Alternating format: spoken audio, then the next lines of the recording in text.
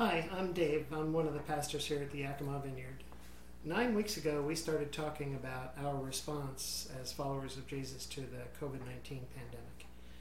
We've tracked our reach of this virus statistically since it started. Dusty reported some hard numbers just a couple of weeks ago. Unfortunately, the numbers since then have nearly doubled. This doesn't appear to be a short-term or seasonal virus. It's likely going to be with us for some time. We're going through the governor's four-phased approach to open the state up for business, but that's contingent on the progress of the virus. I don't know about you, but I'm feeling a bit anxious, a little bit vulnerable, so I'm guessing some of you are as well. Dusty had a word for us a couple of weeks ago, and I'd like to repeat it because I think it's relevant in this context. There is coming an increase of pain and angst, both in the world and in the church. Family member will be pitted against family member. There will be strife and conflict between nations and locally. Those of us who follow Jesus need to remember to embody the fruit of the Spirit: love, joy, peace, patience, kindness, goodness, faithfulness, gentleness, and self-control. Against such there is no law. Additionally, we need to fully embrace the spirit of grace, mercy, and above all, forgiveness. There will be slander and accusations flying all around us in the coming season. Untruth and manipulation will carry some to temporary victory. God would ask us, however, to remember what Jesus said in Mark 8:6. And what do you benefit if you gain the whole world but lose your soul? We're in a tough season. Things appear to be getting more difficult. Pain, angst, strife, and conflict are ever present. We can see things are becoming increasingly polarized and fractured. Slander, accusations, untruth, and manipulation are already all around us. We can get caught up in the world, or we can focus on the fruit of the Spirit. I think we have to decide how we're going to process through this season, and we have to make a good decision. So we're going to change course a little bit this week, and we're going to start a 3-week series on the book of Daniel. Now, those of you familiar with the book of Daniel will think about trying to cover this book in 3 weeks is a tall order. But I think we're going to go through this in a way that works for the time that we have. It'll be a kind of a high-level overview. It's amazing about this one individual, Daniel. It's incredible that so much could happen in one person's lifetime. We think about our current circumstances and all the things that are going on, and with the uptrend in this virus and the crazy things, but wait until we take a look at what Daniel went through in his life. Before we do that, I want to get a real quick overview through the Old Testament to bring us into the context of where this narrative of Daniel begins. So first, creation. Man quickly became disobedient, and it went from bad to worse until God was sorry he created man. Noah, whom he found favor with, was saved in the flood. Then came the Tower of Babel. This came after repeated disobedience in order to divide and separate the people with many languages as they rebelled. We see the series through Abraham, Isaac, and Jacob, where God introduced the permanent covenant. There was blessings for obedience and curses for not obeying. Then Jacob's sons, who would later become the 12 tribes of Israel, sold their younger brother Joseph into slavery when they were young. God turned what was meant for harm, though, to good. And as he became the vice regent of Potiphar's house, and through his position and a lot of forgiveness, delivered Israel from famine. But they eventually became enslaved for 430 years in Egypt. Moses came and said, "Let my people go." And 12 plagues later, he was Israel was released. But once again failed to listen and obey. So they wandered in the wilderness for 40 years, when Joshua finally brought them into the promised land. Because of their ongoing lack of faith and disobedience, God raised up judges. But after each passed, everyone did what was right in their own eyes. Samuel was the last judge, but he was also a prophet. And although he warned them, they did not listen. Then he brought up kings because Israel wanted to be like all the other nations. Saul became the first king. He chose sacrifice over obedience. He really didn't have much of a heart for God. Then came David, who was wholehearted, had much faith, and built the permanent dwelling place of God in Jerusalem, the city of David. He was not a perfect man, but he had a whole heart for God. And Solomon was the third king, and he was half-hearted. He started off great, brought the ark to the temple which he built, and the glory of the Lord filled it. Later, however, Solomon disobeyed and married foreign wives. Solomon died and the kingdom was torn in two, so now it was a divided kingdom. The tribes of Judah and Benjamin formed the southern kingdom, their capital Jerusalem. The remaining 10 tribes formed the northern kingdom, their capital was Samaria. The northern kingdom immediately began worshiping idols, so in 722 BC the Assyrians took them captive. Although the southern kingdom was repeatedly warned by the prophets of God that they would go into captivity, they did not repent of their disobedience and idolatry. The same would happen to them. In 605 BC, just before Nebuchadnezzar became king, he attacked Jerusalem, took the king and some of the nobles into captivity. Among them was Daniel. Let's pray. Father God, we just pray that as we study this book and go through so much material in such a brief time, Lord God, that you would enlighten us with all that you intend.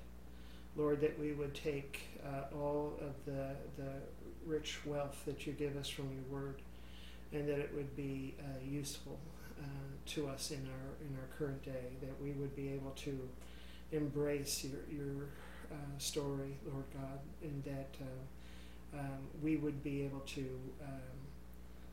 come to a place where we can handle the difficult times that we're in as well.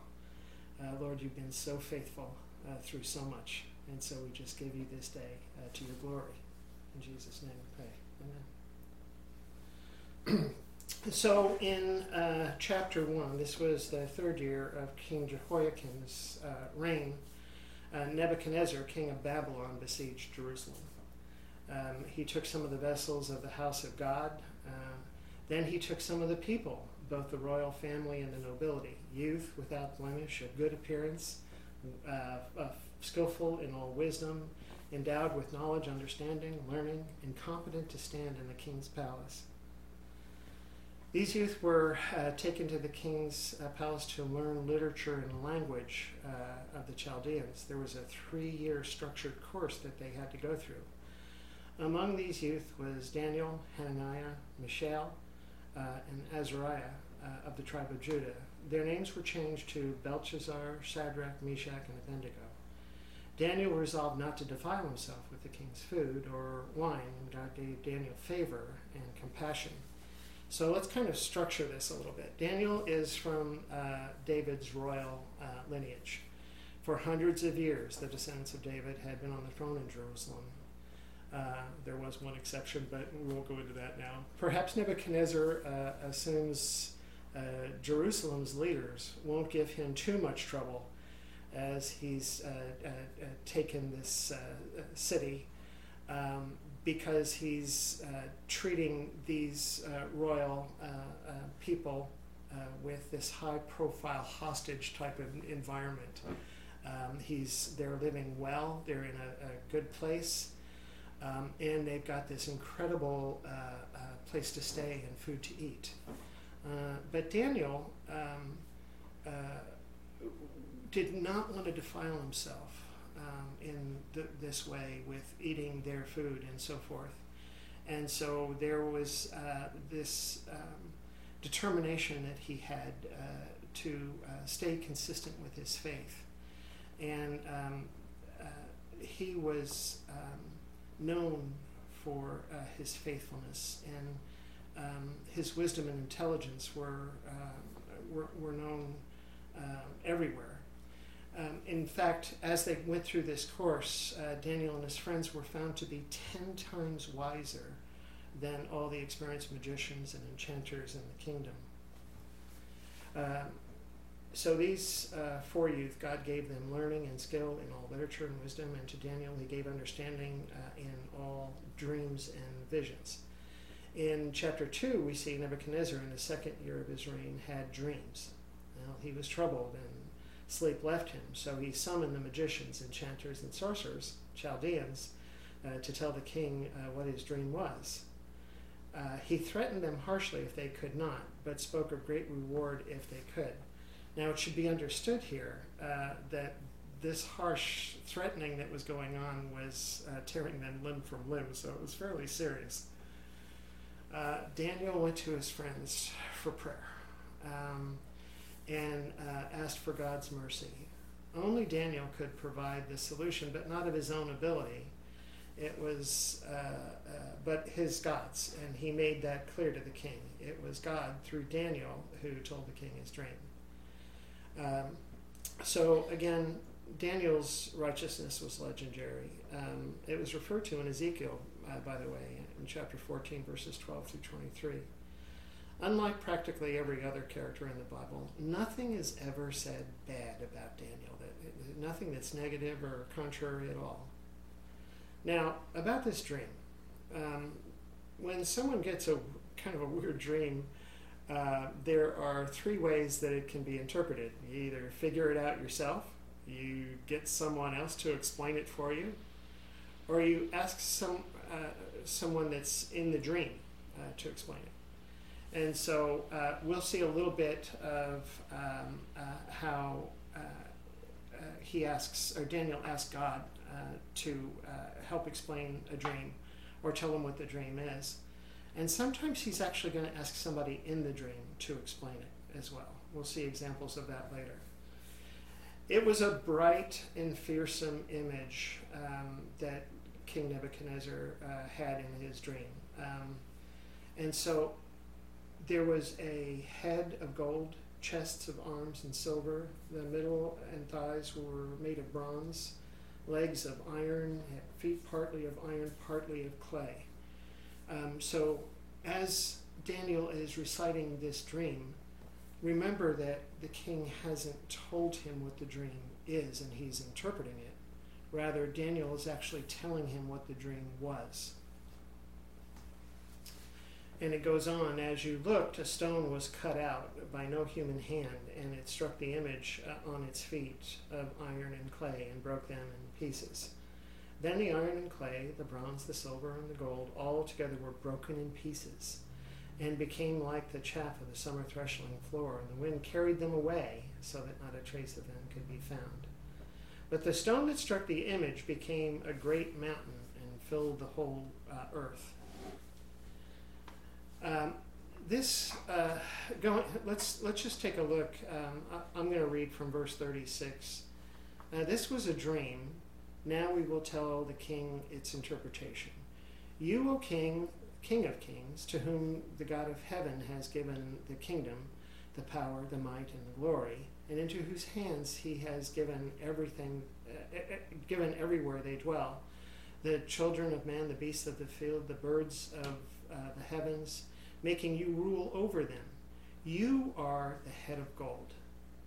Another kingdom inferior to you will arise after you, and yet a third kingdom of bronze, which shall rule over all the earth.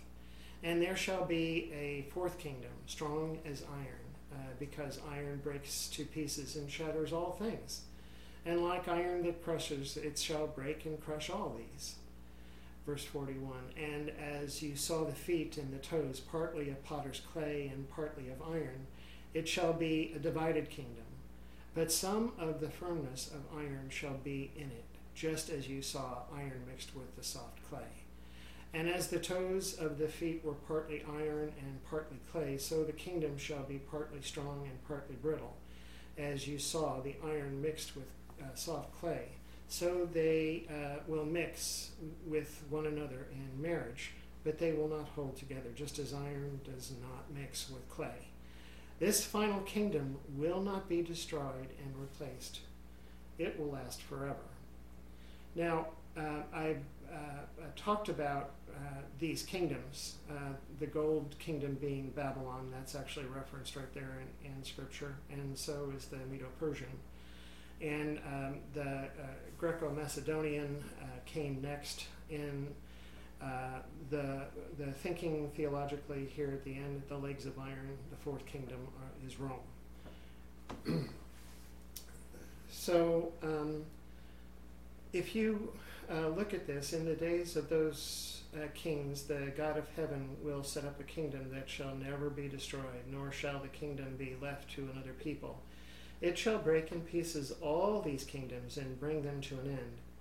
And it shall stand forever, just as you saw that a stone was cut from a mountain by no human hand, and that it broke in pieces the iron, the clay, the bronze, the clay, the silver, and the gold. A great God has made known to the king what shall be after this. The dream is certain, and its interpretation sure. Well, if you compare this with 1 Corinthians 15, 20 through 25, I'm going to read this. But in fact, Christ has been raised from the dead, the first fruits of those who have fallen asleep. For as by a man came death, by a man has come also the resurrection of the dead. For as Adam all die, so also in Christ shall all be made alive, but each in his own order. Christ, the first fruits, then at his coming those who belong to Christ. Then comes the end, when he delivers the kingdom to God the Father, after destroying every rule and every authority and power. For he must reign until he has put all his enemies under his feet. The last enemy to be destroyed is death, for God has put all things in subjection under his feet. Also 2 Corinthians 5:1, for we know that if the tent that is our earthly home is destroyed, we have a building from God, a house not made with hands, eternal in heavens. A great God has made known to the king what shall be after this. The dream is certain, and the interpretation is sure. This final kingdom will not be destroyed or replaced. It will last forever.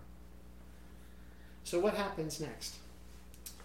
Obviously, Nebuchadnezzar is thrilled. Daniel has accurately portrayed what the dream was. So he promoted Daniel. He said, truly your God is God of gods and Lord of lords and a revealer of mysteries. He gave Daniel high honors and great gifts and made him ruler over the whole province of Babylon. At Daniel's request, he appointed Shadrach, Meshach, and Abednego over the affairs of Babylon. Nebuchadnezzar then decided that he would erect this monument. Right after he had told Daniel that his God was God of gods and Lord of lords, certain Chaldeans came forward and maliciously accused the Jews the king had appointed over the affairs of the province, who were not worshiping his gods, namely Shadrach, Meshach, and Abednego. So the idea was that everybody at the sound of these musical instruments listed here were supposed to worship this image. Shadrach, Meshach, and Abednego would not. The king called them into account, and they said, "O Nebuchadnezzar, we have no need to answer you in this matter. If this be so, our God whom we serve is able to deliver us from the burning fiery furnace, and he will deliver us out of your hand, O king. But if not, be it known to you, O king, that we will not serve your gods or worship your golden image that you have set up." Nebuchadnezzar was obviously filled with fury. He turned the furnace up 7 times hotter. Shadrach, Meshach, and Abednego were bound in their cloaks, tunics, hats, and other garments, and were thrown into the fiery furnace. The fire was so hot, in fact, that it killed the men who threw them in. But Nebuchadnezzar, as he watched this display take place, was astonished when he looked to see not 3, but 4 who were all unbound, walking in the midst of the fire, and they were not hurt, and their appearance of the 4th was like sons of gods. The king also, with the satraps, prefects, and governors, and the king's counselors, gathered together and saw that the fire had not had any power over their bodies. The hair of their heads was not singed, their cloaks were not harmed, not even the smell of fire had come upon them. So Nebuchadnezzar, and this sounds like a repeat of something we just heard, said, "Blessed be God of Shadrach, Meshach, and Abednego, who had sent his angel and delivered his servants and trusted in them and set aside the king's command and yielded up their bodies rather than serve and worship their God except their own God. Therefore I make a decree, any people, nation, or language that speaks anything against the God of Shadrach, Meshach, and Abednego shall be torn limb from limb, and their houses laid in ruins, for there is no other God who is able to rescue them in this way." The king promoted Shadrach, Meshach, and Abednego in the province of Babylon. This was the second time Nebuchadnezzar had was shown this miraculous power of God and proclaimed him to be the one true God. This same God, Lord of Lords, is our God. He's faithfully loved us and taken care of us through his mercy and his compassion, his demonstration of his power and his promise of hope. Generation after generation after generation, he has proven his faithfulness to us. This love that he offers us is a free gift. There's nothing we can do to earn this gift. All he asks is our faithfulness. So we're in a difficult season. We're in a difficult time such as this. The question is, how will we respond? Will we get caught up in the frantic of being stressed and full of anxiety, speak out in ways that are harmful to others and to ourselves? Or will we work in the fruit of the Spirit and reside there? It's a choice we have to make. Thank you.